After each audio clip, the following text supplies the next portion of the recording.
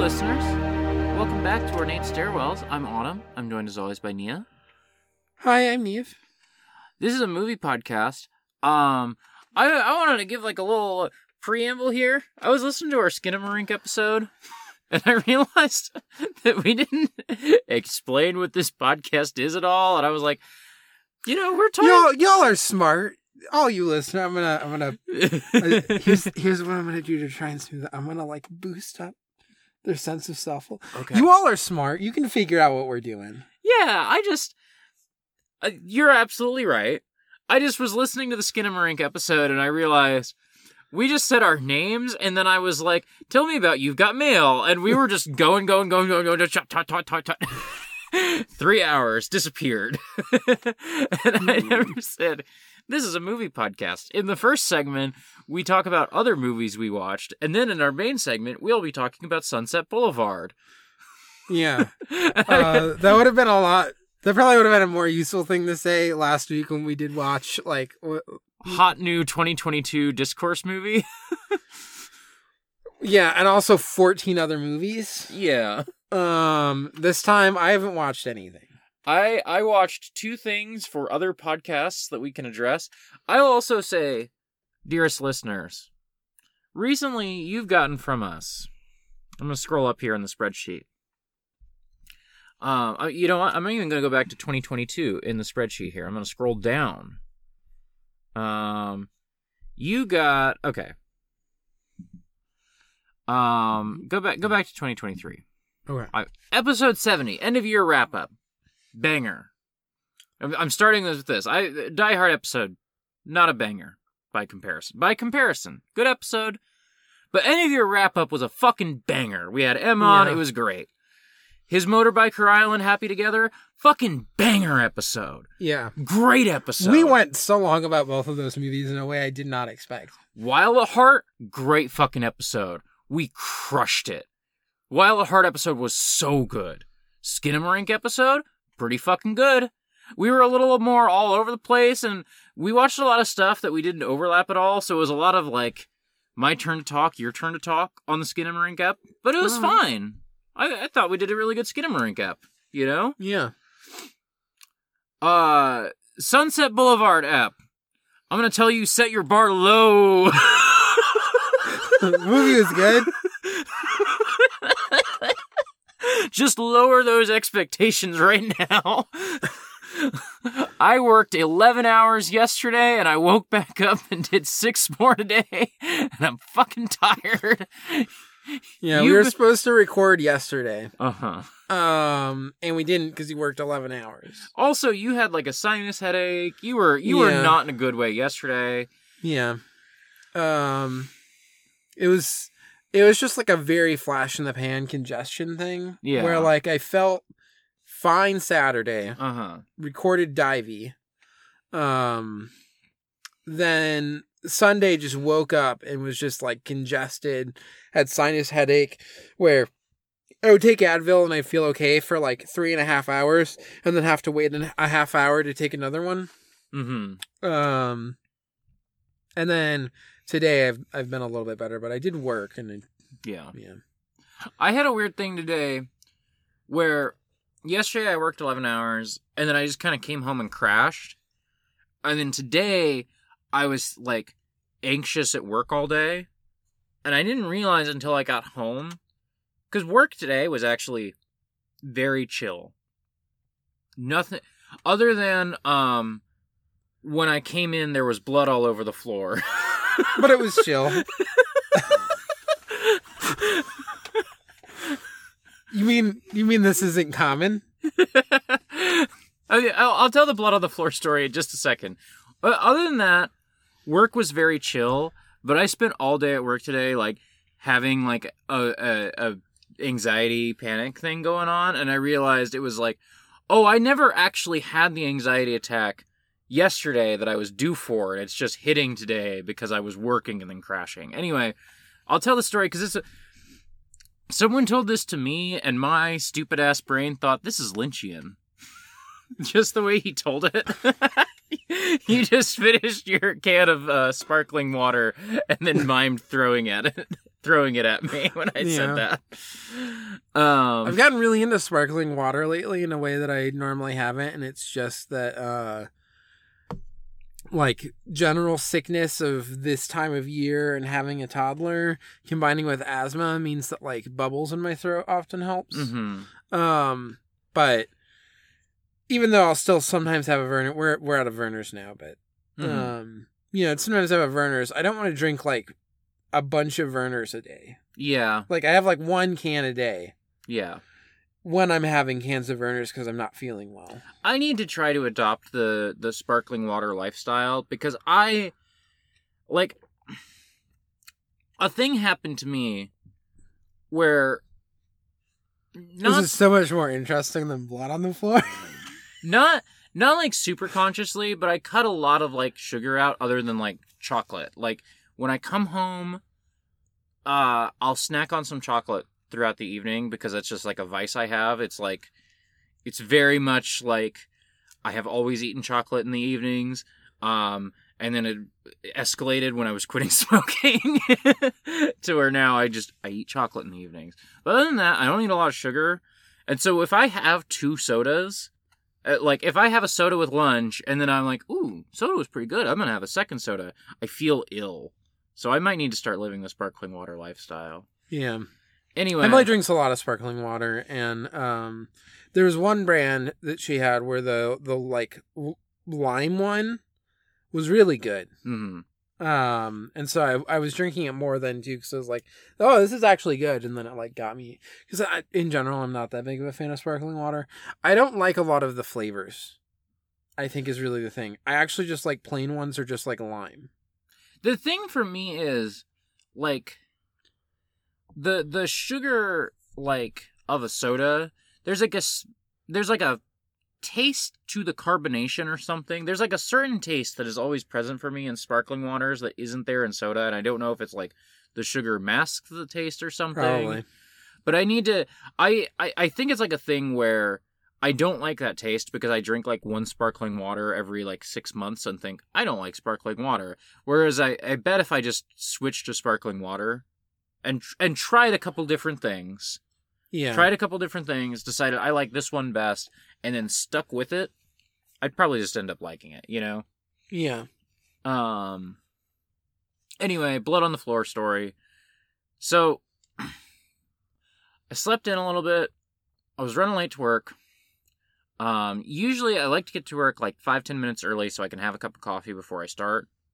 Today before work, I'm like rushing in because it's like I'm supposed to be on at like 9:30 and it's like 9:28.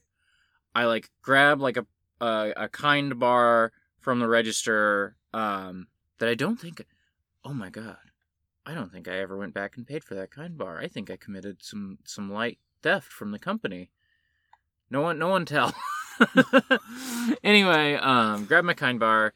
I'm like munching it. And as I am grabbing my Kind bar, I'm just starting to perceive. There were signs in the door, and there was stuff, like there were things that could have clued me in before this, but I was so anxious that I didn't even perceive. The cafe is closed. Why is there no one sitting in the cafe of large corporate coffee shop I work at? As I'm grabbing the Kind bar, my coworker, Kai, says to me, "Hey, be careful not to trip on the blood." And I'm like, okay. And I go to the back and I'm putting on my apron and I'm clocking in and eating my Kind bar. And they were all so busy up front that no one came back and explained the situation to me. They were just going to wait for me to come back up. So that I come up and there's a guy who usually works somewhere else that's working at our store temporarily. And I asked him what happened, and he told me someone tripped. Someone tripped and face planted, and the like busted up his nose and started bleeding. I was like, okay, normal thing. And then to hear Kai tell it, what had happened was that this guy came in, was like not all there. in some shape or capacity. I might make some inferences based on how his behavior was described, but I don't want to, do that really. But guy comes in, he's like standing by the front. Guy's like, "Hey, what can I do for you?" Guy doesn't respond. Guy says again, Hey, how can I help you? You want something to drink? You want something to eat? Whatever. Guy is just like staring out into the distance. Just like not on this planet in any way, just staring. And guy says, "Are you all right? Do you need anything?" Man falls over. His nose hits the floor. There's blood everywhere. Like the man was just standing and then was falling. and so like guy is like going to check on the guy, and my manager is like dialing 911, and the fire department is like, "Is he breathing?" And they're like, "I'm not sure. Should I I don't really want to touch him. There's a lot of blood. I don't know what's happening." And apparently the fire department came and took the guy away. And apparently the guy came back a half hour later and ordered a cup of coffee and was normal. Yeah, I'll take a medium coffee, cream, and 2 sugars. Got it, left. Normal. Or maybe his identical twin brother. I don't know, whatever. And anyway, so then we had to close the cafe because you can't have people in there when there's a big pool of blood on the floor. So then at 11 or something, the cleaning crew gets there, and I was expecting somebody with gloves or a face mask or anything. My man walked in his Crocs. My man walked in his sweatpants and his Rick and Morty t-shirt. He sprayed that pool of blood with some SOS. He wiped it up with a washcloth. He put that washcloth back in the bag where he had all his other washcloths. And he's like, "All right, taken care of." I was like, dude, I could have done that. That's not how you're supposed to clean up blood. No. I had a job where I was the person on call at all times if there was ever vomit or blood. Mm-hmm. That's not how you're supposed to clean up blood. This is also this same man. A couple of weeks ago, somebody went into the bathroom and pooped, and the poop was not in the toilet. The poop was in many places, not the toilet. And so I called this man and said, "Hey, can you clean up the poop that's not in the toilet?" And my man showed up in his Crocs for that too. And I've never seen anybody so brave in my life. He did not show up with a mop. He did not show up with any sort of handled cleaning instrument. He had one washcloth and some SOS. And I don't know what he did in there, but it looked spotless, so whatever. I don't know his name. So this is a movie podcast where we talk about...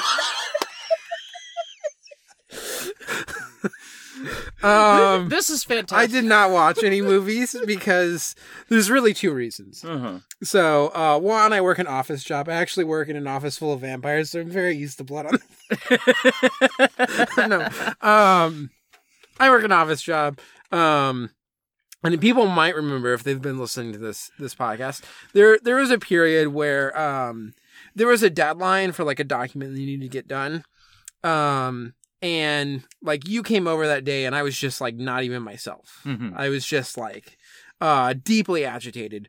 And there are a couple of reasons for that. One, I lost a day in having to get this because I was sick around that time. Sick enough that I couldn't work for a day. Oh, right. This is the day that you didn't speak to me for 6 hours or something. Yeah. Right. Yeah. It was also there's another department that we had to rely on to get some stuff done and back to us. And previously they'd done that work in approximately 1 to 2 days. And in this case, they did it in approximately 1 to 2 weeks. And so that was the other part that I was like highly agitated for. Also, it was just all like my specific work. I did all of like everything. Mm-hmm. All of that was me. This is like me helping my boss get something over the finish line, but it's the same document. And the document's more complex because this is a much larger section. And I had to do a ton, like last week in particular, I had to do just a shit ton of planning and then like writing Mm-hmm. to just get all of the stuff into just this like massive, it's this kind of thing where like sometimes when you look at it, when it's completed, there's stuff where it's kind of easy to understand certain parts, but to like get all of those pieces in their specific place where they are is just a nightmare. The absolute amount of planning involved before you actually even construct the document, and then you construct the document and it takes like a day and a half just to like, you've already planned all of it out and it still just takes a day and a half just to like get it into another document and like have it make sense and make sure everything's correct. And so yeah, that was me last week. And none of it was at that same level of like, today I am just inoperable. Do not speak to me. I am just like pulsing with like bizarre, nervous stress energy. It never reached that point, but it was also like, especially all of this like document work that I've been doing is the kind of stuff where it's just so much harder to like put a show on in the background or whatever. And the way that when I'm sometimes doing things where I'm just like moving stuff around in spreadsheets and stuff, it's a little bit more mindless and it's easier to just like watch a movie while I'm doing it. So that's the big thing is I was just working on that document all last week and doing some finishing up stuff and starting for our next section today. So I didn't watch anything today. I maybe could have, but I'm also like right in the middle of a really long, there's like a 5-episode thing for the build up to the new Friends of the Table season. And I just want to like, while I'm in it, I just want to try and get through those those 5 podcast episodes. So that's also part of it is I just decided to do that instead. Yeah. But the other thing is that it's just like, I finished, Char's Counterattack last time. And we're starting Iron-Blooded Orphans on Ghost Divers. Exportaud.io /Ghost Divers. Yeah, people should go listen to it. I'm excited. This is like the most excited. Yeah, I think this is the most excited Connor has been from just like the start of a show. He was pretty excited with Utena, but Utena is a show that it reveals itself to you a little bit more over time. Yeah, the first episode of Utena is very like grabby, got a lot of hooks in it. Yeah. And then like after that first episode, purposefully like not slows down, but is like the second episode is where you're going to start to learn repetition is so much of the thing of Utena. So that like, well, and that's like, we're talking about it where it's like, 6 or 7 episodes, or I forget what we did for Utena, but like there's even stuff there that Connor is grabbing, but it's like, especially for like what Utena is and all the excitement, you need to get to like the first big, like shit just feels like it's resetting in this world. Yeah. And that's where you're like really getting excited about what this show is. Also kind of just has less familiarity with like magical girl space stuff, where like not the magical girl space, not magical girls in space stuff. But whereas here, like Connor loves Gundam and has been doing his own private hermetic Great Gundam project. And so it was also that where there's a bunch of themes that Connor cares about in Gundam, and then like literally the first episode just has a bunch of them. Right, yeah. And is like has stuff to say about them. So yeah, he's been excited. That was a good first episode. It was like weirdly all over the place because it was just like there's so much themes in Gundam that we need to talk about. Like how are these first 6 episodes engaging with them and doing variations? And so there's like very little plot at all. We do synopses, but beyond that, it's just like, here's this theme, like bodies, the Gundam itself, like, you know, class. It was just all of that, where we were just like calling out stuff and how it's starting from a point. But anyway, that's mostly. So the other thing is like I finished Witch from Mercury. It was fun, but I feel like all the most interesting thematic content got like shunted to the prologue and the final episode, but specifically in ways that feel like, because the prologue, there's like a fair amount of distance before it came, like the actual show started. And now there's going to be like a gap until the second season.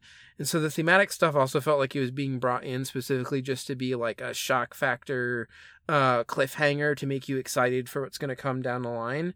And I'm just like, I want you to actually explore any of the thematic stuff you're talking about. But that's where I'm at. I'm currently kind of just anime brained. Also, Emily's been watching The Last of Us and wants me to watch it with her. So I have been. I don't know too much to say about it. Fuck Naughty Dog. I did really enjoy the game the first time I played it. I don't know. There's this, I guess the one thing I'll say is it seems really engaged with like, or like really committed to it. Like it wants to be faithful to. That's what I've heard. Yeah. Yeah. I haven't seen it. And I have not watched a Let's Play or played the original game at all. I have like no context at all for The Last of Us, but I've heard a lot. I heard there's like people being like, all right, you go around and get the ladder, like video game mechanics happening or whatever, you know? Yeah. And so far the two strongest, so the first episode and then the most recent episode, the third one, have been stronger because there's far more that's one is not from the game, but that is like background stuff. You can't they actually do a moment in the most recent one where you read a letter that's giving you storytelling about stuff that's happened. As happens in games where you root around and you find a letter and you read about a thing and then you learn about the world. But there's been so much more. They need to do that same world building that you would get from looking around a place and getting those like, you know, bits by like actually just doing things that go back in time and tell you other stories. And that's sometimes been the strongest part, even though it's also the thing that feels the most like it's not trying to be faithful. So otherwise, for the most part, it almost just feels of a kind of like how there's a fucking new HD remaster every 3 years or whatever. Like now it's just like the TV one for people who are never going to play a video game at all. Yeah. But like the way that it's so wants to be faithful to everything about the original makes so much of it feel pointless, I guess. Yeah. Because I'm watching it and I'm like there's a thing that's supposed to be shocking in the most recent episode, or supposed to be surprising.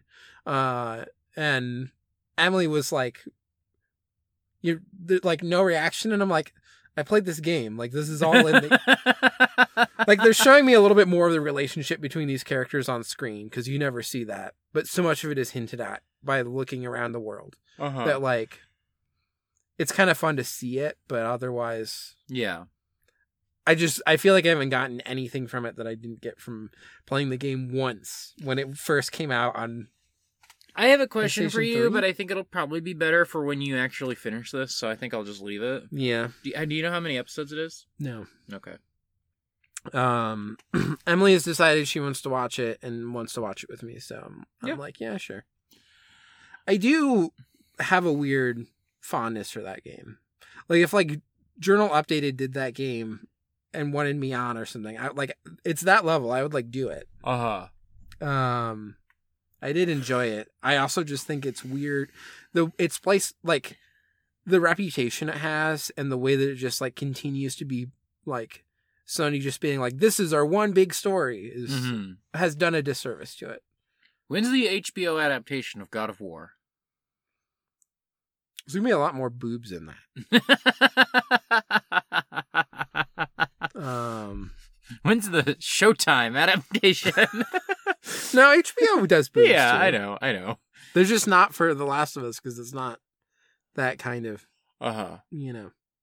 property. They haven't found a way to put boobs in yet. No boobs with the gay guys. It's just you can't get them in there. And HBO's not going to give me the libertarian guy from Parks and Rec. What's his name? Adam Scott? No, Nick Offerman. Nick Offerman. They're not going to show me his dick. So what are we even doing here? I don't know why I went to Adam Scott. I do know it's because I saw a commercial with him in it earlier today. I guess they're bringing Party Down back. I don't even know what that is. Okay, don't worry about it. I was like, it's a 1 season, slightly above average sitcom. And I was like, if Nia was going to watch a sitcom, that feels like in her wheelhouse, sort of. But anyway, should I give listeners a quick update on why I haven't watched movies besides the being burnt out from work thing? I guess. I mean, you did watch 2 movies, but you're not going to talk about them that much. Yeah. So, today, I theoretically could have watched movies, but instead I watched 3 episodes of Star Trek. Because I am now on... I just need to finish Season 7. TNG Season 7 is so fucking bad, dude. This is where I'm at, is that Season 7 is really bad. Other than the episodes where it's incredible... I feel like this is often the last season of a Star Trek show thing, which is often going to be Season 7. Yeah. It's like the bad episodes are really bad, but the good episodes are really good. But unfortunately, the bad episodes finally outnumber the good episodes. Yeah. And then you're like, of course they stopped it after this one. Yeah. So I could have done that, but I watched 3 episodes of Star Trek. And then, there was another day, I want to say Saturday. No, it's hanging out Friday. I don't know, whatever, who cares. Thursday, I could have watched movies. And instead, I watched, the Boston, Boston Legal. No, brain. No, instead I watched the Boston Celtics choke in overtime to the New York Knicks, and then I watched my Dallas Mavericks just barely eke out a win over the god-awful Phoenix Suns, and I keep thinking to myself, why did we let Jalen Brunson go for free? Why did we just let him sign in New York? Because that was the thing he said he was going to do a whole bunch, and you are looking like you could not be more bored. So I won't bore the listeners anymore with basketball talk, but much like last year... I'm not the listeners. That's so true. Much like last year, when work was at its absolute worst for me, I just really dumped it into, I'm going to keep up with every fucking game of the playoffs. I'm, starting to get there now with fucking... January basketball that no one gives a shit about. Every basketball podcast I listen to is like, yep, it's January. Regular season games are happening. It's a little tighter than usual, but not that interesting. So yeah, I won't bore anybody. I already called Alexis to talk to her about basketball. Yeah. Yeah. I saw that she insisted that it just be a phone call and not a podcast, which is a good move. Yeah. Also, Alexis, they, them. I just... Okay. I stumbled... Whatever. And then I was like, well, you've spoken to them more recently. I did it, and I was like, well, whatever. We're homies. If I fuck it up one time on a podcast, it'll be chill. And then you also did it, and I was like, I should set the record straight so that now I'm not fucking this up through time. Yeah. I was just going to send them a sorry about that, but now. Whereas I'm sitting here being like, oh, did I miss something?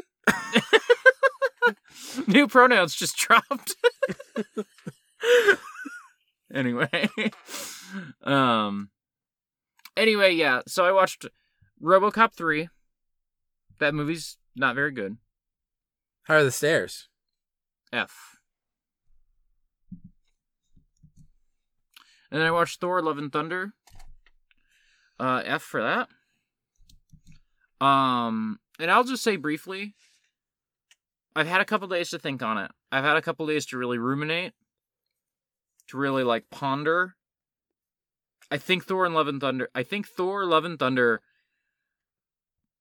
is the worst Marvel movie. Yeah. That I've seen. Haven't seen Infinity War. Haven't seen either Doctor Strange. I started to watch Doctor Strange and thought it was so bad I turned it off. Is it worse than the Hulk one? You know what? I was capable of paying attention to this entire film, so I guess as opposed to the Hulk one where there was a bit where I was actively trying to pay attention and found myself failing. Other competition. Eternals. I'm gonna Eternal Fastos.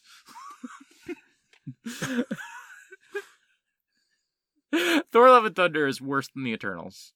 Wow. This is I'm planting my flag. At least I had something to talk about when I watched Eternals. At least I could say this is a movie that was trying something.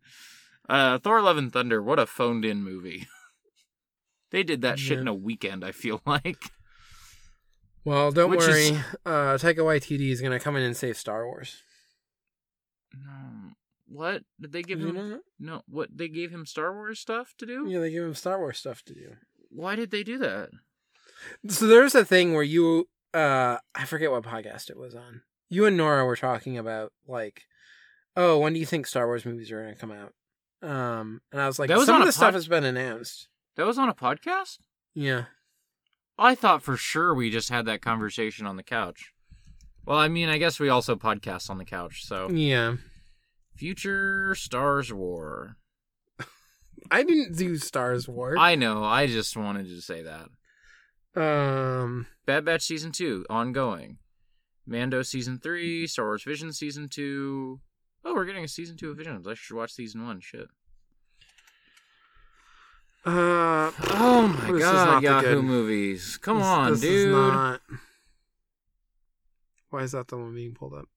I mean, the thing that... I forget the exact year. I knew that this stuff had been announced. I think, like, Wikipedia has stuff about this. Probably. We just do, like, the... Boop, boop, boop. This is great audio as I just search through and find series. Oh, wait. Scroll up. No. Films. Upcoming films. Yeah. So. No. You will die. So yeah. The first is going to be an unspecified film. We'll see if this plays out. But supposedly the first is going to be by Taika Waititi. And it is supposed to be like pointing Star Wars in a new direction that's separate from like the Skywalker saga stuff. I couldn't think of a worse person to give that job. Yeah. You go. Sorry. Ryan Johnson is supposed to have some trilogy or something. Well, they announced that, but then they haven't said anything since it, and it's been a couple of years in a way that's like, I feel like that's not happening anymore. Yeah. Yeah, and then Kevin Feige, or whatever. Feige. Is also collaborating on some film. So. Okay. But yeah, the untitled films are scheduled for release on December 19th, 2025 and December 17th, 2027. Gross. We'll see if they meet those, but... The 2027 one, you have to do. You simply cannot let... Yeah. You simply cannot let the 50 years of Star Wars thing happen without something. But so this is the thing that I was listening, because I vaguely knew some of this stuff. Uh-huh. But I didn't want to just say like bullshit dates Right.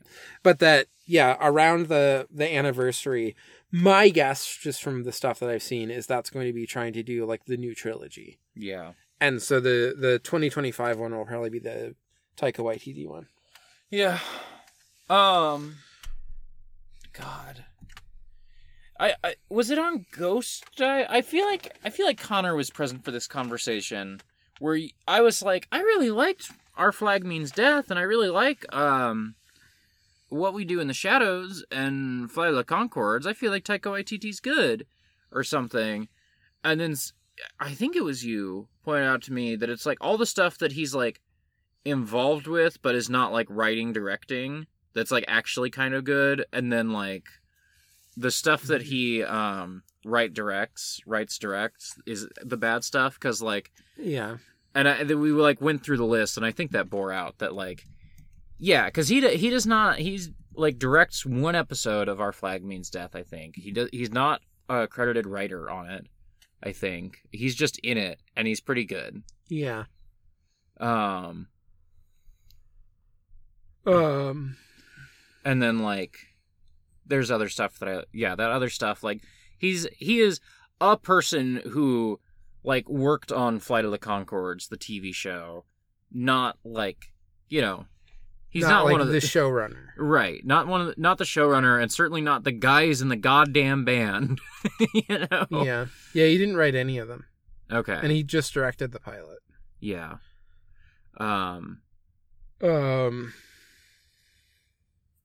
Is Taika Waititi a movie star?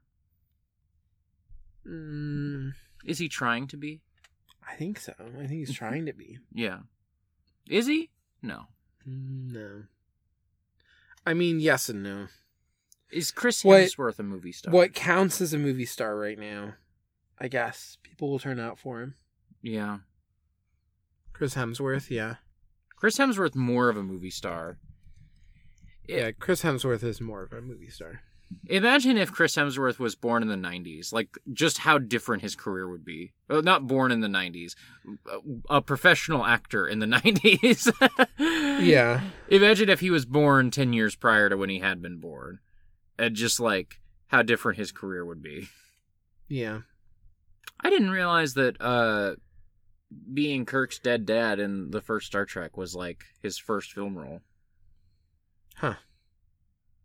Yeah.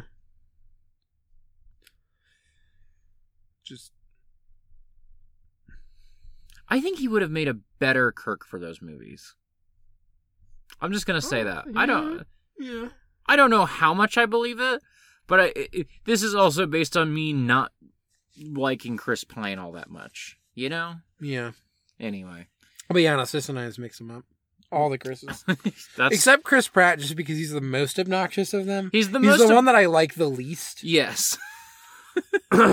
As somebody who I thought was kind of funny, but like not as much as other people did on Parks and Rec. I feel like Chris Evans kind of had a chance to be a real-ass movie star when Snowpiercer came out, and then he just decided that was the only interesting movie he was ever going to do. Yeah. But also, I mean, we've talked about this before. I just don't think that, like, movie star in the way that used to exists anymore. I think in large part because, like, Disney doesn't want to pay another Robert Downey Jr. Mm-hmm. Is honestly probably part of it. Yeah. Is like a very intentional, like, if we let the actor get too big. Yeah. We want the character to be big, not the actor. Yeah, totally. I mean, like, yeah, I didn't think about, like, Robert Downey Jr. is literally, like, the thing that's happening there. Is like, oh, we let that happen one time. Yeah. And it fucked our whole shit up when he wanted to leave. We can't let that happen again. We have to make the IP the thing. Yeah, and we need to make all these people more replaceable. Yeah. Than they are. To where now Benedict Cumberbatch could have been a movie star, and then he showed up in Doctor Strange, and it killed his chances. Yeah. Anyway, this doesn't matter. You want to talk about a fucking movie star? You want to talk about fucking Sunset Boulevard? Yeah, that's a goddamn movie. Well, okay. Oh, we also watched the first episode of season 2 of Twin Peaks. You want to do Sunset, and then we can do Yeah, sure. We can do Twin Peaks talk. Which we were like, oh, we can watch this, and then maybe we can like start watching some Turn A or something. Mm-hmm. Not realizing that that one's a double length one, so it's just a movie. Yeah, we were going to watch like one episode of Twin Peaks season 2, and then we were gonna like, oh yeah, we'll just like watch an episode of 2 or Turn A, and then it turned out the first episode of season 2. I'm saying the thing you just said. I'm just repeating the thing you said. Yeah. I was like, I will jump in here and add additional information, and then I started to get through the sentence, and I'm like, I'm just saying the thing that she said. There's not a lot more else to say. Anyway, let's do Sunset first, just because we watched that first. I feel like, yeah, and also, I mean, both of these were kind of getting into the David Lynch zone. Yeah. But also a little bit less here in Sunset Boulevard, whereas like if people are more concerned about spoilery stuff. I guess if you were a person who never listened to Stairwells before and jumped in with Skinamarink, and now this is your second episode that you're listening to, we're in the midst of a project of watching all of the David Lynch movies. We were originally going to podcast about each episode of Twin Peaks, and then we abandoned that because we're not a TV podcast, and our skill set is not suited to it. And so we're back to just watching movies. But we'll do Sunset Boulevard, and then when we get to talking about season 2, episode 1 of Twin Peaks, I'm just gonna put a spoiler warning that we'll mention like who the killer is. Like all bets are off for spoiler talk once we get to Twin Peaks thing, because we've seen all of Twin Peaks before, and we're going to talk about things from later in season 2 and potentially season 3. I can't imagine, but like, there's definitely like some later season 2 stuff that'll come up. You know, this whole like watching all of the films of David Lynch thing is more than just that. But this, like what I'm about to say. But I think part of it is, like, we have this shared feeling about season 3 that it is, like, David Lynch looking back on his entire career and making a work that is about, like, the entirety of that. Yeah. And so in order to, like, you know, really feel that out, we want to actually watch everything and see it. And so far, I feel like it's supported. Yeah. It was, like, a loose idea when we started this, and then gradually has just become like, no, I think this is just literally like it was like, yeah, I think this is kind of sort of what's going on here. And now it's like, no, I've watched enough David Lynch that now I am certain that I'm right about everything. Yeah. Anyway, Sunset Boulevard. We watched this because the Music Box was showing it as part of a series of matinees on, they're doing a bunch of Willie Wilder. Willie Wilder. Everyone's favorite. Everyone's favorite director, Willie Wilder. For people who don't know, Sunset Boulevard is released in 1950. It is largely considered, in a different way, than some of the others, but this is a titan of film noir. This is, if you're going to look up a list of the 10 best film noir movies, Sunset Boulevard's going to be on there. Unless somebody put Double Indemnity and limited themselves to only one Billy Wilder movie, you know?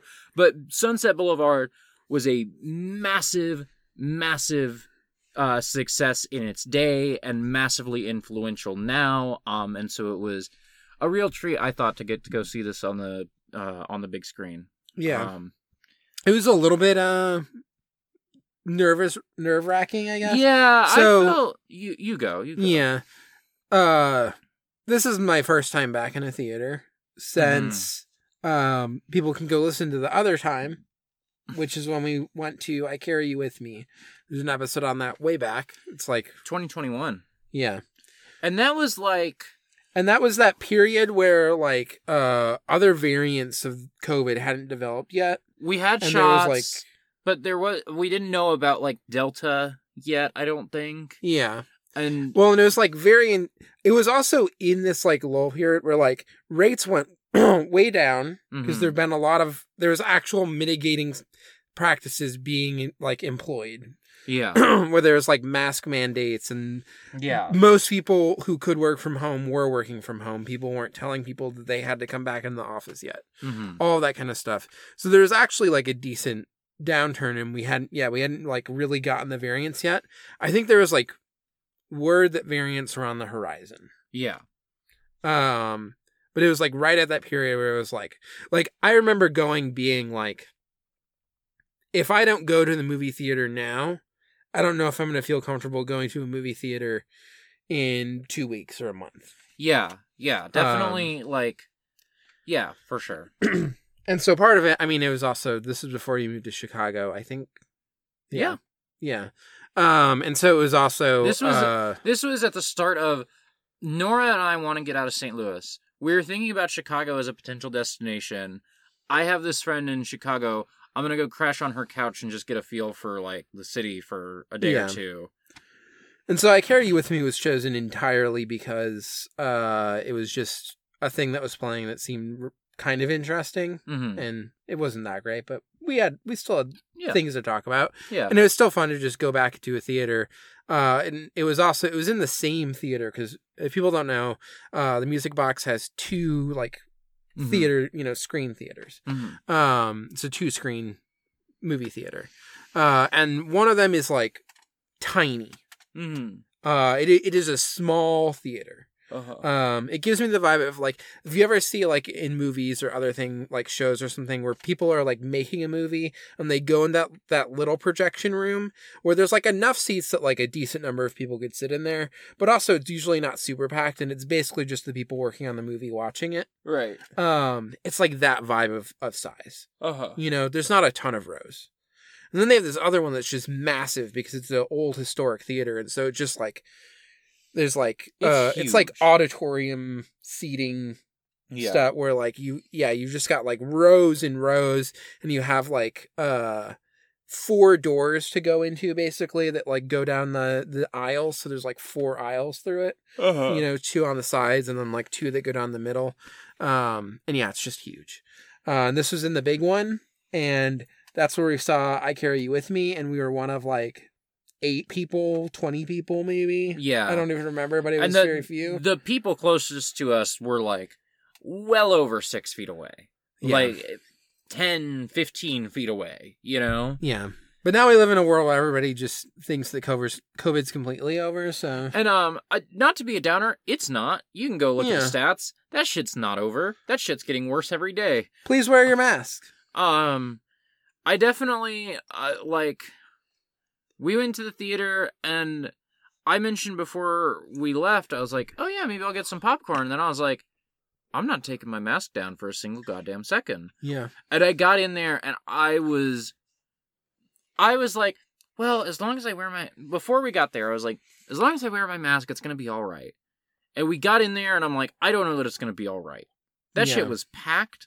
I'm supposed to go to another movie this weekend, and I'm feeling very, like, I don't know, dude. Like, that movie is also significantly longer, too, which is just more time.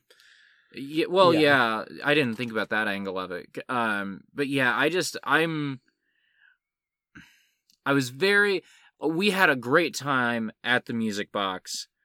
I am feeling like, for any movie less than Sunset Boulevard, like, they're showing The Trial, which is my favorite lesser known Orson Welles picture, I really like The Trial. I would love to do an episode of this podcast about The Trial. I think it's really well suited to like what we do here. I don't think I want to go see The Trial in theaters. You know, much as I'm really a week ago I was feeling really excited about it, and now I'm like, I don't know, dude. Yeah.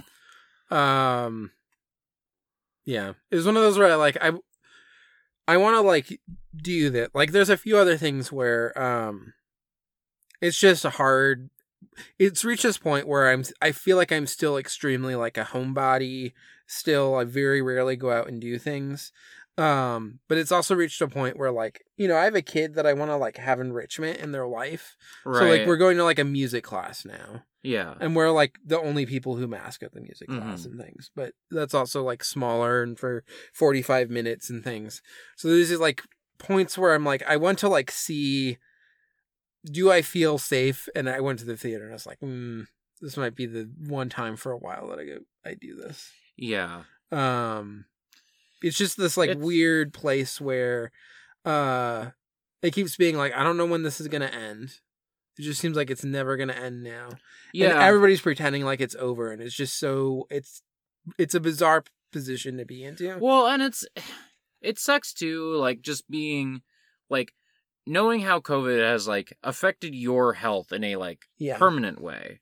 And knowing, like, the millions and millions of people who have also, like, you know, not even considering folks who have died of it, like, folks who have also, like, COVID has permanently affected their health in a negative way that they will never be I have rid asthma of. now.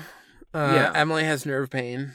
Right. And, like, all sorts of shit that, like, COVID is going to do to us that we just don't know about. And I'm like,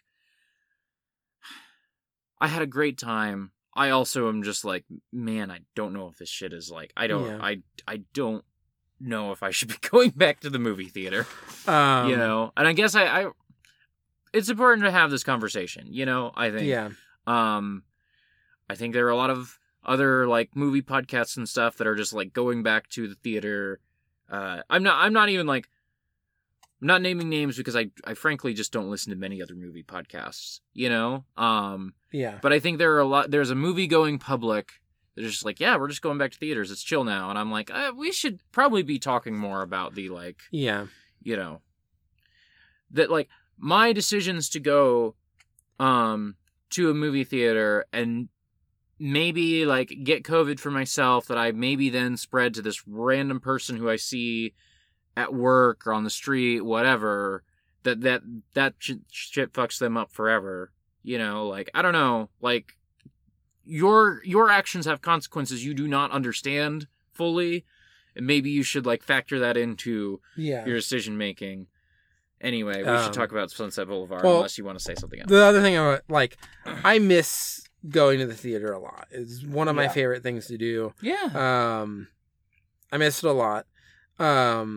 Also, going to this, there's a certain amount, because I'm not going in the music box, or I'm like, I care about the music box a lot as an institution. I want it to survive. And part of what was nice going to this is, one, being like, oh, they don't need me filling this seat to survive right now. There are enough people doing that. They're showing a movie from 1950 at 11 a.m. on a Saturday and sold that shit out. It was also nice because we come on here and we talk about old movies all the time. And we feel like the main critical apparatus that you're seeing occurring online and everything is, like, constantly talking about what the new fucking movies. And it's like, there's, like, this, like, myopic view that's happening. And so it was also nice to go and be like, oh no, there's just a shit ton of people who will turn the fuck out for a movie from 1950. And, like, we went to, like, a small, Deli. I was trying to think of the word. My brain got stuck on bistro. And I was like, it was not a bistro. And there was, like, 3 other groups of people there who had come out of the movie and were talking about the movie. And I was just like, this is nice. Yes. To be reminded that, like, there is a world outside of online. The other thing that was happening is that I texted my mom the night before. I was like, oh, I'm going to go see Sunset Boulevard, blah, blah, blah, blah, blah. I've mentioned on the podcast before that my mom likes old movies. But I wasn't, like, thinking about this when I texted her. And then I texted her after I watched the movie and we talked some more, and my mom was just like, yeah, Sunset Boulevard's one of my favorite movies. And she, like, I was going to call her yesterday and catch up, and I haven't had a chance to, like, because what I wanted to do was to bring my mom's takes on Sunset Boulevard to this podcast. And unfortunately, My mom said that she didn't want to talk about it over text, so she just said it's one of her favorites. And that is all the mom opinions about Sunset Boulevard you'll get. But it was just nice to be like, it's not just like me and Nia and my weirdo parents. Like, there are lots of people. Yeah. You know, and we're in a big city, you know. I don't know if I was still living in, like, Lawrence, Kansas. When I was living in Lawrence, Kansas, the people who showed up for, like, watching old movies at Liberty Hall was, like, the same 30 film majors every week, you know? Yeah. But being in a big city, there's a huge audience, and people were laughing, people were having a good time, and it was very refreshing to be around people who were just going to enjoy this movie on its own terms, you know? Yeah. Anyway, let's actually talk about the movie. Let's actually talk about the movie. Okay. Released 1950, titan of film noir, directed by Billy Wilder, starring William Holden as Joe Gillis. Billy Wilder. You just cannot say Billy Wilder to me. I don't know what it is. Gloria Swanson as Norman Desmond, a whole bunch of other people. The premise is the Gloria Swanson playing... my guy. We'll get there. Okay. Don't worry about it. Gloria Swanson is playing Norma Desmond, who once was the biggest actress in Hollywood in the silent film era. And then the talkies came in the 30s, and her career went up in smoke. Yeah. And now she's got all this money because she took her early acting career money and put it into oil and put it into, land and this and that. But she's got this huge palace in Hollywood that she lives in, and she has all these memories, and all this memorabilia, and this longing for a world that has left her behind. 30 million fans that have left her behind. But no one there. Yeah. Enter William Holden playing Joe Gillis. He is a struggling writer in Hollywood. He's like pitching scripts constantly, but they're not getting picked up. And he is running from some guys who are trying to repossess his car. He blows out a tire and pulls into this random palace on Sunset Boulevard. And like a fly into Norma Desmond's net, basically, gets enmeshed in her life. And gradually becomes more and more like dependent on her in a weird way, but she's also dependent on him in a fucked up way. Because basically, she's like, oh, he needs $300 to fix his car.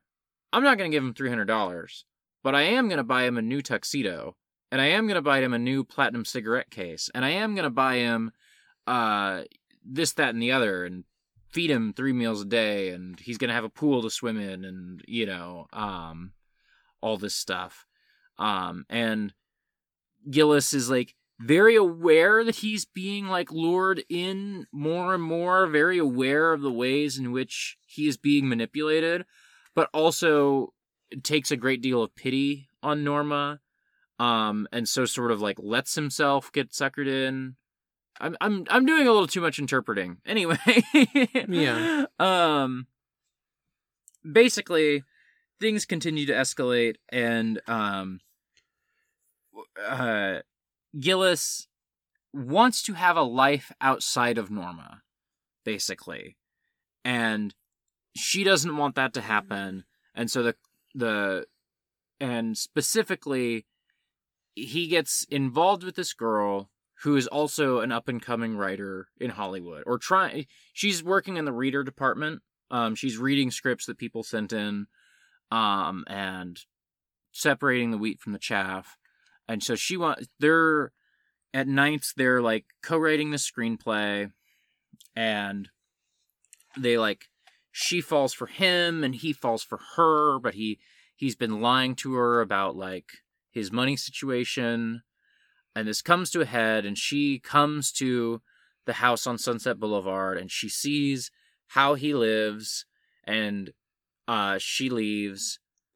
Gillis, I mean, I think there's because this is like also kind of reading into intention stuff, but throughout a lot of the, like, them writing together, he is trying to keep it professional.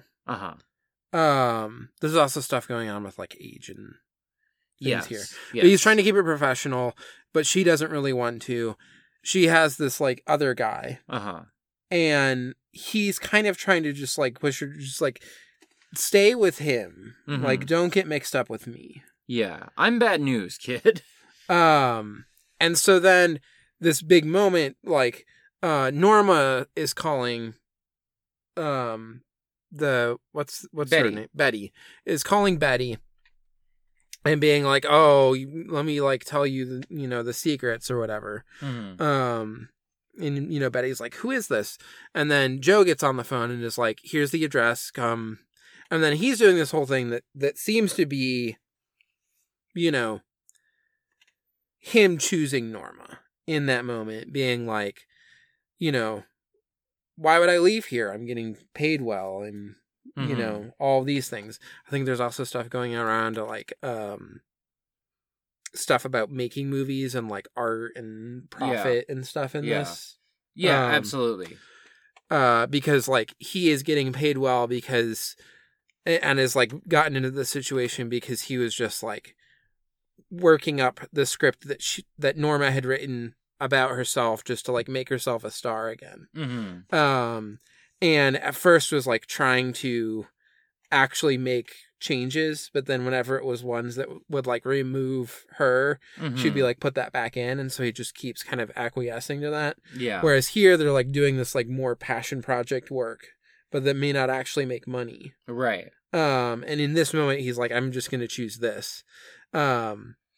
And so then Betty runs off to, like, no, I'm gonna, like, I don't want to deal with this, basically. Yeah, like... And then as soon as that happens, then that was a whole thing just to get her to run off. Yeah. Because then he starts going and packing his stuff because he's going to leave. Yeah, I may be wanting to do, like, some interpretation here, so I'll just finish off the last little bit of the plot summary, is that Betty leaves, Gillis starts packing his stuff to leave, and Norma can't accept that he's leaving her, and so she got a gun to kill herself, but she ends up shooting him twice in the back, once in the stomach. He falls in the pool, and at the start of the movie, they do a really good trick in this movie, because at the start it opens on the guy in the pool, the dead corpse in the pool, and he's like, and there's a narrator all through the movie. He's like, let me tell you about this poor schmuck who got killed at this blah blah blah, and then he's like, well, let me tell you all the facts, and they go back, and then the narrator, once they start flashing back from that moment, then he switches to first person, so that you can sort of forget a little bit, I think. At least the first time I watched this. You sort of forget / don't fully put together that the guy who died at the start is Joe Gillis. And is the one who's narrating it? Is the one who's narrating about how he died. About how he died. Yeah. And then the other cool trick that they pull is that they give you, like, some epilogue of, like, what happens to Norma after she kills this guy. And the narrator is still Joe, still dead guy. Yeah. And her final scenes are, she is throughout this, she wants to return in front of the camera. This is what the whole script has been. She sends it to DeMille. Cecil B. DeMille plays himself in this. Yeah. There's, like, a misunderstanding and stuff, but she thinks that the movie's going to get made. She's doing all the stuff to try and make herself look as, like, beautiful and youthful as she can. Again, there's stuff about age and beauty and things happening here. And then at this point where Joe's leaving her, she's, like, becoming more and more mentally unstable, I guess. about like what's happening. And so at the moment that she kills him, sort of enters just full on delusion.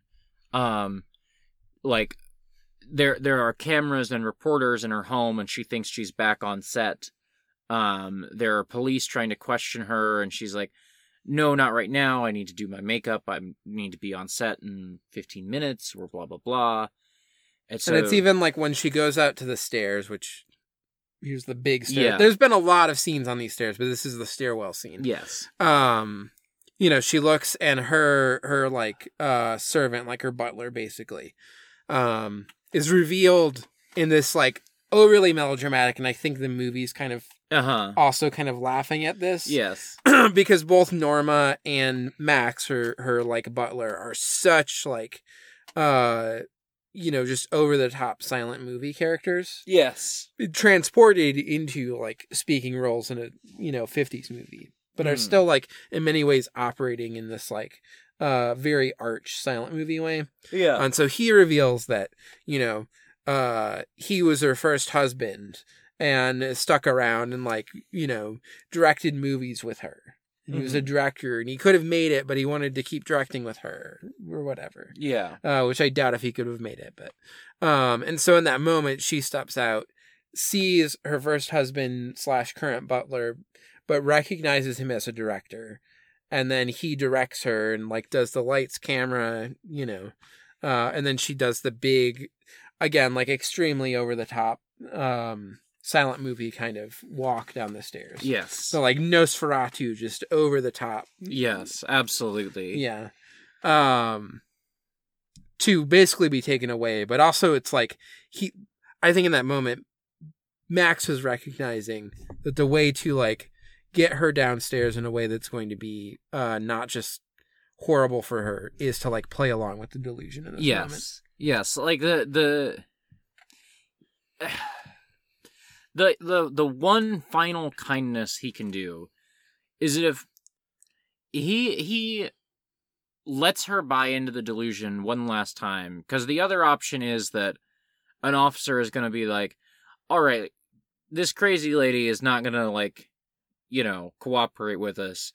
I'm grabbing her and I'm hauling her into the police van in front of the cameras. Yeah, we're going to like put some probably put her in like handcuffs right now, and you know, be like multiple officers dragging her down the stairs or something. Yeah. Instead, this is like a thing where she can feel like she's having her moment. Give her one final moment of dignity while the cameras are around. Yeah, and the news cameras are going to record this, like, even though there's still probably going to be weird talk around what this is.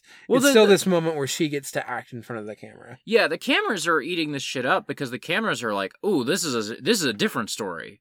You know, we wanted the salacious, like they're taking her out in handcuffs, and what we got is this delusional woman believes that she's on a movie set. Look, she's acting like, look at this. Yeah. And of course, the iconic like closing line, "Mr. DeMille, I'm ready for my close-up," and then the camera closes in on her and then fades out into the. It specifically fades out into like a glitzy, glamoury, glittery like. It's kind of just like a white. It's kind of like a fade to white, except like the white is like a little bit like glittery. Yeah. Yeah. This movie fucking great, dude. And then you get the end and they kick you the fuck out. Yes. You get like one thing that says, here are the main people who acted in it. One of the greatest things about old movie. I said this when we watched it. I'm always of like at once I'm glad that like some person who like barely does anything on this movie did a little bit of work. Still will get credit. And there's still issues around who does and doesn't get credited. But so many people get credited for their work on movies. Even if it's like a fairly small role, a fairly small, like, the caterers behind get the credited. scene. Yeah. The assistants to the directors get credited. The, Yeah. And I think that overall that's a good thing. There's also something incredible about watching an old movie, and especially an old movie in theaters, where the movie fucking ends and the lights come up immediately and you have to get the fuck out of there. Yeah. And you're just like, the movie's over and I'm still like processing the end of the movie and I just have to go out into the real world. Yeah. And we went to a matinee, so it was just blind, and it was snowing, so it was just blinding white out there. Yeah. It was disorienting. Yeah. It was like those cuts in Pale Flower were so Yeah. The drift compatibility of ornate stairwells only increases as the years go on. One of the greatest parts about Pale Flower is the way that it will just be like bright white and then plunge into darkness, or it will be really dark and then suddenly just like extreme bright white. Yeah. As someone who got to watch this in a theater once, it's fantastic. That movie disorients you at points, and it's great. I told you that Ryo Ikebe shows up in Billy Bat, right? Yeah. Okay. I mean, long before you told me that, I think Aiden did. Okay. So, shout outs to Aiden. Yeah. So yeah. Sunset Boulevard. This movie's incredible. And while I was watching the movie, I was like, "Oh well, this just speaks for itself," you know. While I was watching the movie, I was like, well, what the hell are we going to talk about? It's all just right there on the screen. And then while we were doing our summary, there's so much like interesting, like, it is at once all there on the screen. And also, it's all like you have to like read between the lines a little bit. Not a ton, but just a little bit of like, what's going on? Why is Gillis letting all this happen? But the movie is calling attention to, why is he letting all these things happen? And sort of encouraging you to think about that while it's happening. To where, in the moment of watching the movie, I have an answer for that. It's not a David Lynch thing where I walk out and I'm like, why the hell did that happen? Let me ponder this for the next week. It's like... But also you can see why David Lynch loves this movie. Yeah, totally. It is self-evident in the moment, but you have to infer it also. You know, it's so clever. It's so perfectly constructed, I think. And so much of it is also like hitting this really interesting line around like self-reference and like metatextual stuff. Where none of it feels in the way that like modern movies love to be meta, but in this way that's like very like forced or pushing it too much, or is too much like winking and nodding at the camera that this is all stupid. Yeah. Which is not what this is doing.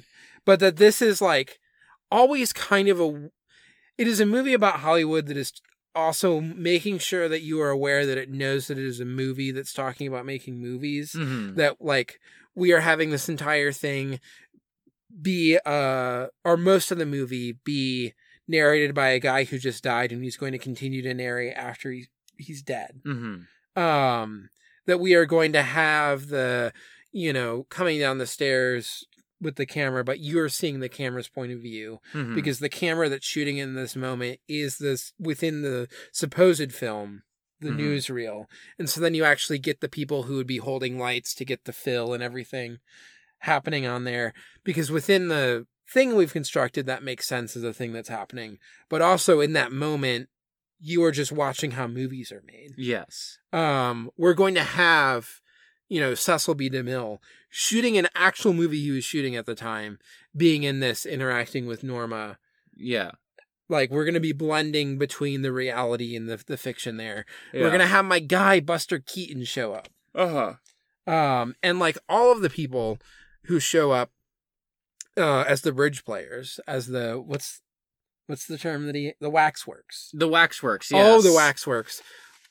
All of these are people who kind of disappeared from the screen after the silent era. Yeah. And are very intentionally coming in here as people who like they don't have careers anymore. They are the like washed up, not really but you know, the like silent film people. And also I might be misremembering this, but I feel like at some point, I read something from Buster Keaton about this like self-awareness that he had later in life, of like those things exist, and there's like a perpetual image of me that is me on like the silent screen. And there's like a certain point at which I think he became like self-aware of that and like supporting that like he didn't actually want to do like many video interviews. I think this was Buster Keaton. I forget who it was who. And so like having him show up as a character in here too is also like him being someone who is like aware of his image as like that he's become immortalized on film, showing up in this. Yeah. This could all be wrong. I could be misremembering which actor. I feel like it was Buster Keaton though. Yeah. It's in one of the like, I don't know if it was like Studs Terkel or like a cineast interview or something. It was an interview I read. But you saying that made me think about, you talking about like the being on set with DeMille in this movie made me think about a comparison point in some ways is In a Lonely Place, which feels like it is drawing back the curtain on here's all the dark stuff that is happening in Hollywood. You know? Like, here is all the like, the things that are happening behind closed doors, the darkness, the depravity, the drinking, the other D words, that's happening in Hollywood, right? This movie is doing that, is a little bit of that, is a little bit of the, like, you know, back when this show was still running, and before it kind of jumped the shark toward the end, I really liked You Must Remember This, a podcast about this era of Hollywood, and specifically about, like, sort of tabloid stories of like the 40s and 50s and 30s in Hollywood, you know? And so it's a little bit giving you the stuff that's selling millions of newspapers across America, you know, is the private lives of actors. So it's giving you a little bit of the you know. A quick aside here, funny, because before they started showing the movie, one of the guys who helped program it came up and you know, it has apparently done intros for all the Billy Wilder stuff, and he said this is a movie that I think speaks for itself. But then he gave like a bunch of trivia basically about the movie. And one that was funny was, I forget the actor who was considered for Joe Gillis instead of William Holden, and who was like signed on to do the project and stuff, and dropped out either like right when they started shooting or shortly before. Montgomery Cliff, because at this time he was having an affair with a middle-aged like silent film actress or something. And then was afraid that by doing this role, the newspapers would look into him and find out that like he was actually doing this. Yeah, like millions of people across America in 1950 are reading newspapers to keep up with the exploits of your Montgomery Cliffs of the world. They want to know about all the shit that he's getting up to. This was huge business. And so part of why this movie is so appealing is because it's like ripped from the headlines in some ways. But it is the other thing, the contrast from what's happening in A Lonely Place is that I think that this movie really does its best to show you why all these things, like why might we fall for these fantasies? Why might we be drawn into the sort of myth of Hollywood? You know, what is the glitz and the glamour? Like, what is the appeal of it? And it's, man, that's a nice house. I'd love to live in a house like that. I'd love to have so much money I don't even know where it comes from. I'd love to be on a movie set and a spotlight comes on to me, but also the spotlight comes onto her and she like squints, like she goes, like she has trouble seeing for a minute, and it's like it's all there in just that one little spotlight shot of like, oh, I wanted the spotlight to come onto me. Oh no, the spotlight has come onto me. Yeah, it's so good, dude. Yeah, and then it's one of those things too where I think this is the thing that's different than In a Lonely Place. Where In a Lonely Place, I think it is so much about the characters. It is about a man like Humphrey Bogart's character, who, like, in a way that is sort of surprising and powerful, especially for a movie from this era, the frankness that it is talking about, like, abuse and, like, violent men, in a way that I don't expect. That I expect that to be more papered over or romanticized at the time. And it's very, like, just forthright about these type of people. And the way that they can, like, hurt the people in their lives. But it is, like, about, like, the people as humans who you're supposed to view and see as just, like, humans working in this industry. Whereas Sunset Boulevard is always riding this line between the human character and then also the ways that they become stand-ins for other ideas. That, you know, there's a lot of tension with, there's the new, you know, the hot young new reader wants to be a writer who has all these ambitions. And some of this is around, like, the way that Hollywood cares about youth. But then there's also this way that Hollywood is, like, fixated on the past, and you're also getting that with Norma, and you're getting, like, the tension there. But also in ways where, like, I think some of what's happening is, like, yes, like, the money of the past, and, like, the, you know, there are things that try to, like, support and build up, like, these old things. We should just keep doing that because it worked before. Max sending the faked letters to build up Norma's, like, self-esteem. There's also then this desire for, like, what's young and new. But also that's, like, part of that is that it's cheap. Right. There's not, like, the money associated there in the same way. And then just, like, the tension that's occurring between those things.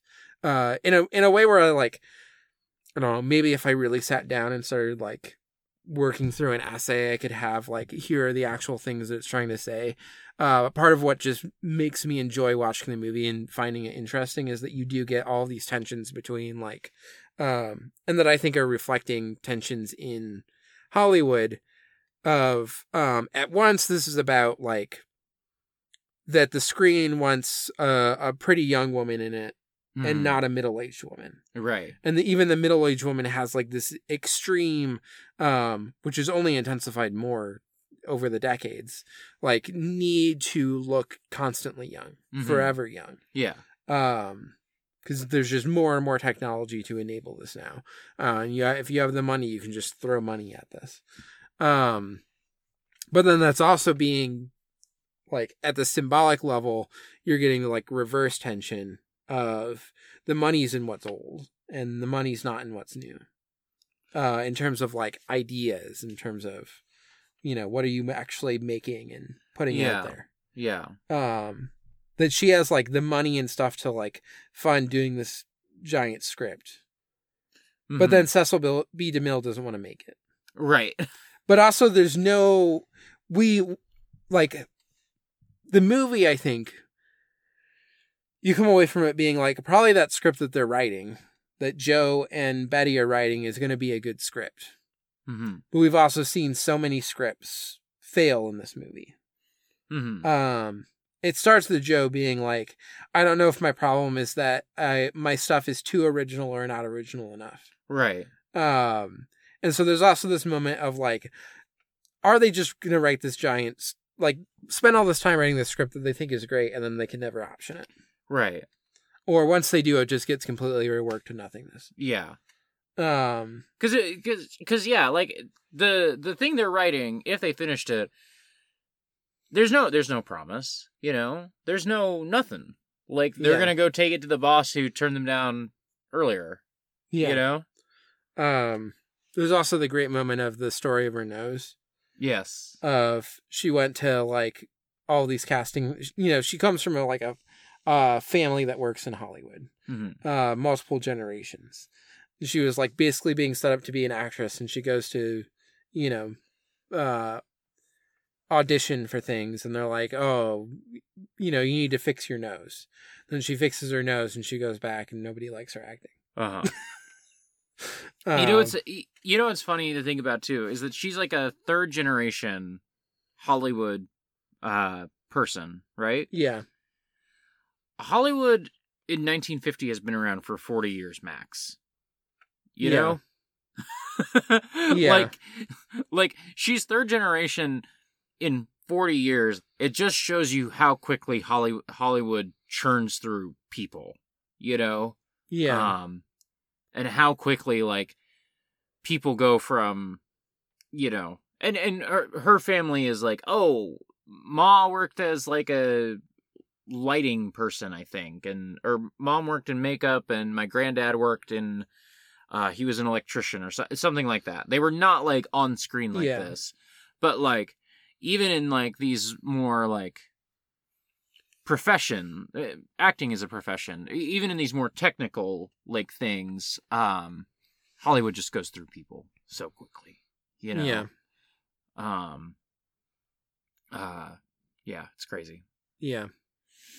I just find it fascinating for nothing feels like overly didactic or all it's saying is that Hollywood wants what's hot and new or whatever. It's like complicating everything. Yeah. There's always there's always another contradiction, another tension, another like wrinkle to it. We haven't even like we didn't even talk about the butler hardly at all, and he's like arguably the best part of this movie, but like I think like I don't have a ton to say about him because I think Eric von Sternberg just turns in a top-notch performance. He's not given a ton of lines, but he's given a ton of screen time, and he's just putting in work on this movie. And I don't have like a ton to say about it. I just, he is this other tragic figure standing to the side of Norma in some ways. This maybe let's take him at his word that he was one of the three most promising directors in. He was up there with Cecil B. DeMille and D.W. Griffith, that he was this really promising young director in the 1920s and 1910s. And then he married her and decided to stick with her and gave up his career directing to spend time with her. If that's true, that is just as tragic as the other option, which is that, no, he did not have a directing career. He tells himself that he could have, that he had all the promise of a Cecil B. DeMille. He tells himself that, he could have gone on directing. He tells himself this, that, and the other. But, the times moved on without him too. Both things are possible within the movie, and both things are equally tragic in very different ways. Yeah. I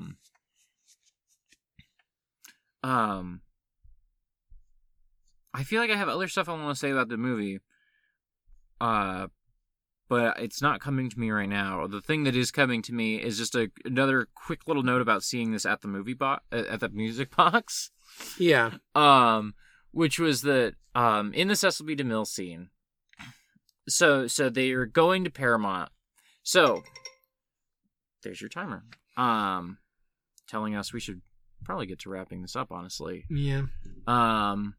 So they go to Paramount. They're going to show the script, or somebody at Paramount has been calling the Desmond home and has been asking for Norma. And it's a guy named Gordon Cole. And so they're going to go to Paramount and they're going to talk to Cecil B. DeMille. And, because she's like, that Gordon Cole must I'm not be... going to talk to his middleman. He needs to, Cecil B. DeMille, he should talk to me directly. Mm-hmm. And at first it's like, I'm going to wait for Cecil to call me, Mm-hmm. And then 3 days later, she's ready to go to Cecil herself. Yeah, she's gonna go to Cecil, and they have a really Sesame DeMille gives a really good performance as like between a rock and a hard place. He can't break Norma's heart, you know. Yeah, Like he can't be the one to say we're not doing the movie, but telling her that they're not doing the movie, so telling her hurts her. Not telling her hurts her just as much, I think, you know? But he just doesn't have it in him to do it, to tell her it's not happening. Come here, babe. Lem has joined us. Everyone's favorite podcasting cat. And Cecil B. DeMille gives a really good performance here. And the whole time, he's like, someone get me Gordon Cole on the phone, figure out why he was calling Norma, blah, blah, blah. And they just like keep talking about this guy who called Norma, and his name is Gordon Cole, and they say Gordon Cole, Gordon Cole, Gordon Cole like a million times. And I loved sitting in the theater. You could hear the Twin Peaks weirdos in the audience. Yeah, because there's a lot of the movie's very sad, but by the end of the movie, it's very tragic. Everything that has happened. The movie's also very funny. And it definitely starts funnier than it ends. There's a lot of jokes all through. And so the audience is like pretty loose. The audience is laughing when they're supposed to laugh. Sometimes they're laughing when they're not supposed to laugh, and that's fine. It's a funny movie. We're all primed to laugh. And so every time they say Gordon Cole, I can just hear the Twin Peaks weirdos snickering in the audience. I could spot every one of you motherfuckers. And I see you. I think we were the only weirdos in the audience, though, that whenever that staircase showed up, we were like, just like we were pounding our legs in the seats. We were not doing that. The thing that was happening was that every time there's the huge, massive staircase. Yeah. In Norma's foyer, and every time you and me, we were doing the Leo pointing at the screen, but whereas normally we're like doing the full like Leo pointing, and like, we say stairs. It's you and me just like trying not to distract everyone else in the audience, though I'm sure we were distracting the two people like behind us or something. Yeah. And we were just like point, just like lightly point. But when there was the final scene with the stairs, we were like vibrating. Yeah, we were. Yeah. S-rank stairs. S-rank stairs. We gotta do Skinamarink and Wild at Heart too. Yeah, Skinamarink S. S. He goes down to the basement. Wild at Heart. There is a brutal murder scene on some stairs at the start of this movie. Yeah. He does go down some stairs and face the consequences of his actions. He does do that. S for stairs in Wild at Heart. That's some good stairs. Good stairs. I was about to say Joyce Chopra. Smooth Talk got some fucking competition because we got A+, S. That's our 2022. So Smooth Talk, you got to bring it next week. There's some good stairs in Smooth Talk. Okay. I'm excited for you to watch Smooth Talk.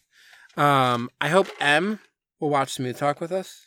Not like on the podcast, but sorry everybody, I'm talking to the cat who has found the treats and will get one treat.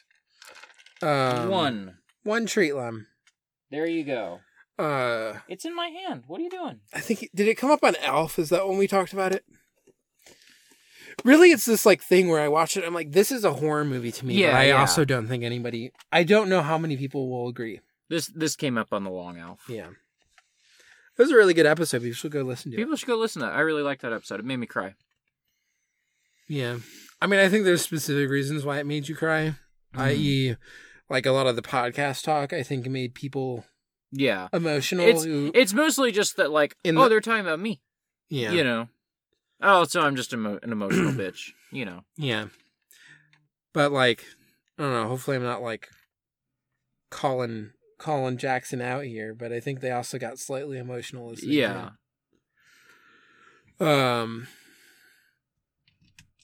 Anyway, do we have any Twin Peaks thoughts? I just wanted to say that, like, David Lynch fucking knew. One, David Lynch fucking knew. The man knew. The man knew. He's known for so long. Okay. If you do not want spoilers for Twin Peaks, stop right here, because I'm about to talk about stuff. Yeah. If you do not want spoilers from Twin Peaks, we'll catch you next week. Get out of here. Follow us at FoxMomnia on Twitter. At @autumnal_coffee on Twitter. At @autumnal on co-host. Yeah. Go listen to Around the Long Fire. Also the other podcast. What are but you doing? I don't know. He's found plastic to chew on. Do not chew on plastic. Anyway. Yeah, I don't know if I came in. I was like, hi, Lem, and I picked him up. He resented me for picking him up. He squirmed. He ran away from me. I set him down. And he looked mad at me, so I was like, okay, I'm gonna leave him alone. And then he meowed, and I was like, oh, so he wants me to pet him? I reach out to pet him. He gets mad at me for that. I reach away. He meows again. I'm like, okay, do you want me to pet? So I start scritching him. He's like, okay, this is okay. I stopped scritching him because Emily was watching Jeopardy and I got distracted. As soon as I stopped scritching him, motherfucker bites me.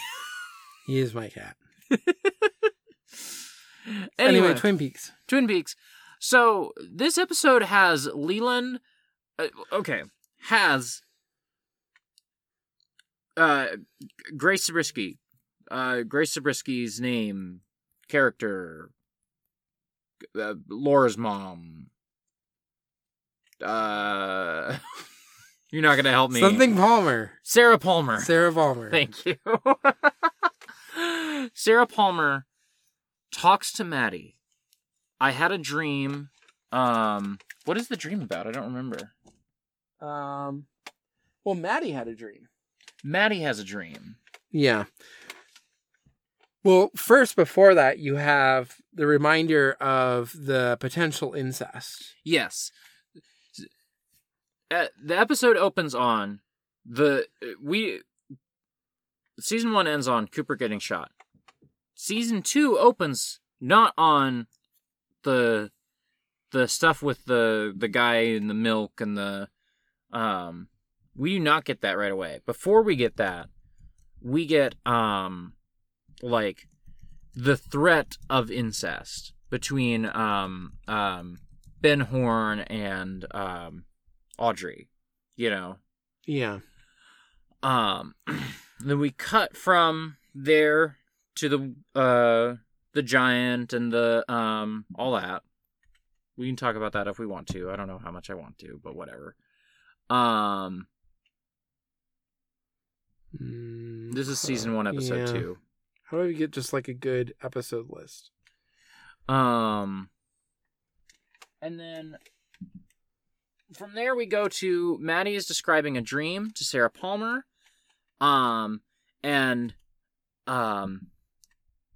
It's I don't remember what the dream is about. It doesn't matter. Well, so I think the dream that Maddie has was that she saw Laura Palmer die in the house. Yes. And then Leland, now with his white bob hair from killing Jacques, like, he shows up. He's gone off the deep end. He sings his little song, does his little jig, and then he goes to work, and then Sarah sees blood on the floor. And Maddie sees the blood and starts screaming. I thought Sarah sees the blood and starts screaming. No, I think it's Maddie. Regardless, like, the thing that... Yeah. So we get... I'm looking at this. Madeline has a vision of a body-shaped stain on the rug. Yeah. Laura was not killed in the home. The body-shaped stain on the rug, that is not Laura. Yeah. The person who is killed in that living room is Maddie. You know? Yeah. And I just... Well, and it's like she's having a dream about the murder occurring in the home. Yeah.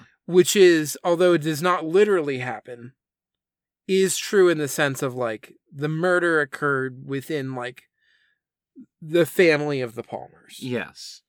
And then is specifically pointing towards her own death. Yes. And it's like... Okay, leave. This episode also has Maddie later, like, ditching the glasses, and now looking more and more like Laura. Yeah. Maddie, a character that is going to, at some point, be totally forgotten by the rest of Twin Peaks, you know? Yeah. Whose seeming only role in seasons 1 and 2 is to be doomed to reenact the murder of Laura Palmer, you know? Yeah. And then to be totally forgotten in a way that Laura is not. Well, Laura also forgotten in the fullness of time in some ways. David knew. Anytime he says that he didn't know who the killer was, he's a fucking liar. Yeah. Like, you just don't write the show this way if you don't know. Yeah. This was a really good episode. This was a standout episode, I thought. Yeah. But I don't want to get super duper into the weeds. Other stuff. There's some formal stuff that I enjoyed, so you go. One thing I was gonna say, we talked about this while we were watching it. The old man who comes in after Cooper's been shot. Mm-hmm. That scene would have been so much longer in The Return. Yes. There's a part where he kind of like leaves and comes back, and there's like a cut to like Cooper watching, and then he's like coming back in. Mm-hmm. You would just see the full like him shuffling out. You just see the like nobody in frame, just the door, and you would maybe hear the shuffling, and you'd hear the stop and the turnaround and the shuffle back, and then coming back in through the door. Right. Yeah. Yeah. That gets like cut here. Yeah. This is truly baby shit by where we're going to get in season 3. Yeah. And I'd probably like it more if it was just more excruciatingly long. Yeah, no, because that's what's good about this. I kind of was watching this and thinking, man, this could be longer. Yeah. Other, like, broad thoughts about this episode. Really, really, really enjoyed this episode. There's a lot of talk in this episode. Maddie talks about her dream. Major Briggs talks about his vision and classifying the difference between visions and dreams. I don't know that that's a classification that, like, holds true throughout the filmography of David Lynch, but is certainly, you know, it's characterful that this is what Major Briggs believes, and it's characterful that, like, a character who seemingly knows the most about what's happening in Twin Peaks, like, is a character who fully, like, buys into the power of visions and dreams and all these things. And I guess I was just like, well, it also hit of the stuff that we've seen so far, his is the thing that most in a way that's like not really going to be resolved in the first 2 seasons, has a vision that is pointing towards season 3 in a way that obviously you write season 3 with this scene. Yes. To like bolster the scene and step it up even more and give it more power and weight. Mm-hmm. But him, like, knowing that he is going to die fairly soon. Yeah. In, you know, the timeline of Twin Peaks. He's like a month away from his own death. Yeah. But then is basically conveying in like abstract terminology, but one is conveying something that could somewhat point to like the weird theater space that he ends up in with the giant and stuff. Yeah. The fireman. Yeah.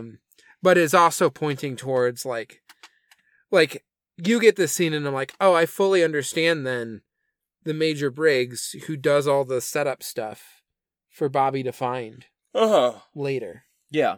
Well, and I am prone to saying that Dana Ashbrook grows a great deal as an actor in the 25 years between seasons. I'm prone to saying, or at least in the past have been prone to saying that, like, oh, Bobby's no good in seasons 1 and 2 of Twin Peaks. He's just good in season 3. This rewatch fully just putting the lie to that, because Dana Ashbrook he is so good in this scene. Yeah. Like, and he is so good in the ways that he's good in season 3. This scene and 2 also, because we talked a little bit about, we actually think that the acting here is good, but what's happening is that he is acting as a teenager who is constantly putting on an act of seeming tough and cool when he is actually struggling in various ways. Yes. And that comes off as bad acting because when you are a teen doing that, it kind of is bad acting. Yes. But that I think he's actually like genuinely arriving at something that is true to the character. And this was one of the biggest things that like confirmed that feeling I was getting, because you actually see that like the face that he's putting on and that he's acting about being this cool teen, breaking in this moment where he's getting this very genuine moment from his dad that he's probably been wanting for a very long time. And it's funny because in the dream he's like, like we embraced with like, no, I forget what the exact. Yeah, we were one in that moment. Yeah. And there's like something about like no walls between us. Yeah. Something to that effect. Yeah. And then stands up and like gives Bobby a firm handshake. Yes. That he like can actually do that embrace right now, but that he can like see a future. Yeah. Someday we'll be able to do that. Yeah. And that like is just deeply emotionally affecting for Bobby. In a way that it like actually works. Yeah. And then again makes me feel more validated, I guess, in my feeling of like, no, what's weird about Bobby is the fact that being around this kind of teen is constantly being around somebody who's like acting and is not good at acting. And yeah, the reason I bring up this scene in particular is that it feels so obvious to me in some ways. It feels obvious because I've spent so much time thinking and watching about David Lynch stuff, of how this scene is like teaching you how to watch David Lynch stuff in some way. Like Briggs explaining what he thinks dreams are and what visions are. And then walking you through like this vision that he has. It's like, this is what David Lynch movies are trying to do for you, I think maybe when I saw this scene for the first time, in 2017, whatever it was, I vaguely recall and wonder if my reaction was a less earnest reaction, a less like, oh, what a weird, stilted scene. Major Briggs is just going to talk about a dream he had, and then Bobby's going to cry, and then they're going to have this firm handshake. What, like, level of, like, irony are we operating at? And I think this is just, like, a truly deeply felt scene, and it really works for me in a powerful way. And, yeah, that, like, the things that are true in David Lynch movies are dreams and visions. Yeah. There's nothing that makes this any like less true than like, scene of Pete talking about how he misses Catherine, later in the episode. There's other stuff. This is a Lynch episode, Lynch directed episode. The first one he's done since episode 3, right? Something like that. Anyway, it feels like such a flex from him. It feels like just such a. He feels to me so comfortable in this world and in his abilities as a filmmaker and as a storyteller in this episode, because there's just like I was really bowled over by this one shot. Albert and Cooper are summarizing the case so far mostly for the audience, nominally for the Twin Peaks Sheriff's Department. Yeah. And as they're summarizing, you get a slow pan over the, 100 donuts. Perfectly laid out in, 3x3, and it's, 27 columns of them. Or 27 rows of, 3 donuts, something like that. A crazy amount of donuts. And as the camera slowly pans over, and as the voiceover is them summarizing this, you get superimposed over the donuts the red light that we know that's where Laura is going to leave James and run off into the woods. You get Ronette Pulaski showing up in on the train tracks. You get various things we haven't seen yet from the night of Laura's murder. We get the police discovering the "Fire Walk with Me" scrawled in blood. And you're getting 2 or 3 images all laid one on top of the other, all given sort of equal primacy in some ways. And it's so good. It's so evocative and so encouraging you, the viewer, to be making these connections between all these things. And under all of that is the donuts, is the clinical way that Albert and Cooper don't necessarily see the humanity of Ronette and Laura, Yeah. Of, this is just business. This is just shop to them, Yeah. It's so good, dude. I fucking love David Lynch movies. I don't know what to tell you. There's another really good use of fading images as well, which is when the giant fades out and then fades back. It says, "I forgot to tell you about Paula Trady."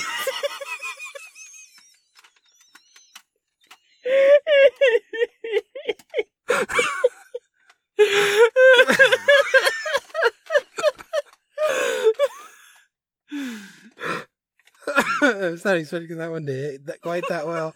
I was thinking you'd be a little bit more roll your eyes at me.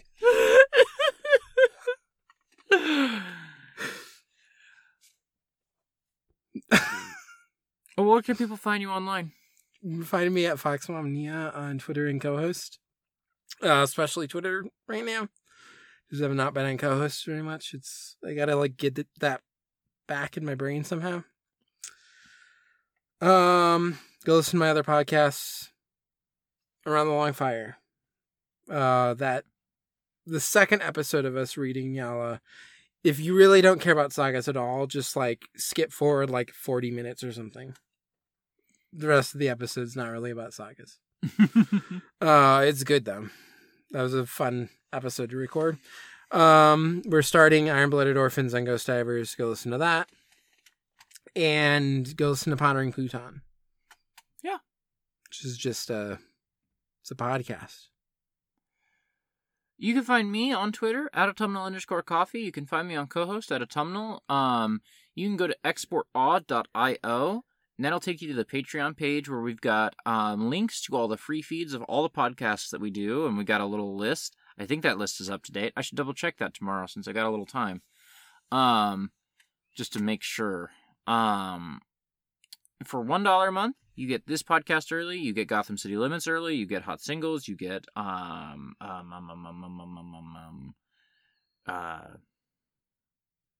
my franchise. My brain's shutting down. Pondering Pluton? Pondering Pluton. I think that's everything.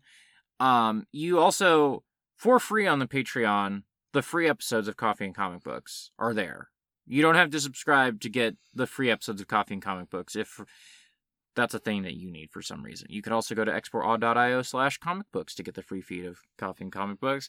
Or, for $5 a month, you get Poptown Funk, where we talked about Thor, Love and Thunder. You get Poptown Funk, where we talked about Bending the Ink Machine and then Johnny Quest. You also get the next 2 episodes of Coffee and Comic Books, as well as some previous episodes of Coffee and Comic Books about Arsene Strahlen or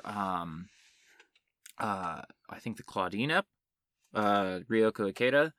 I think that was a paid one. I don't recall. But you get half of the episodes of Coffee and Comic Books are exclusive to $5 patrons. So if you want to listen to those, you should give us $5. If you do not listen to Coffee and Comic Books, please exportaw.io/coffee or exportaw.io/comic-books. Check out that podcast. It's really fucking good. Rick has been such a fantastic co-host.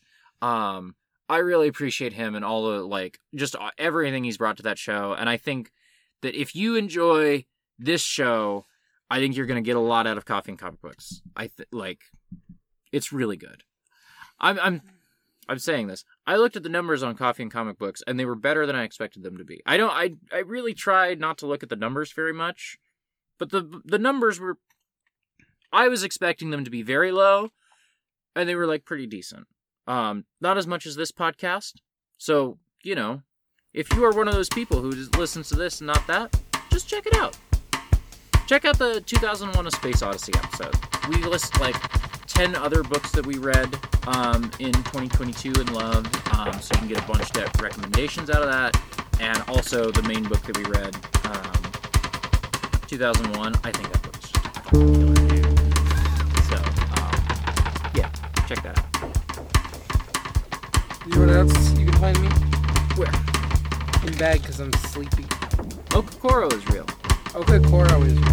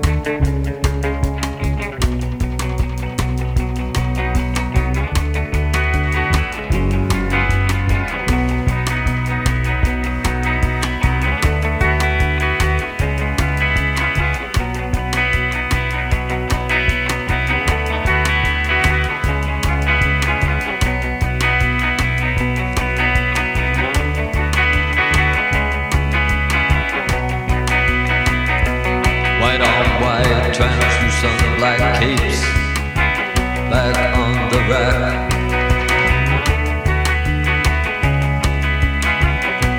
Bela Lugos is dead.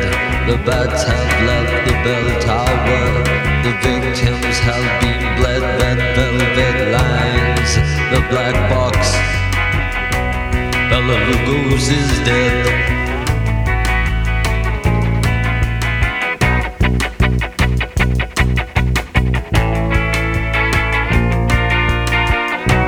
Bela Lugos is dead.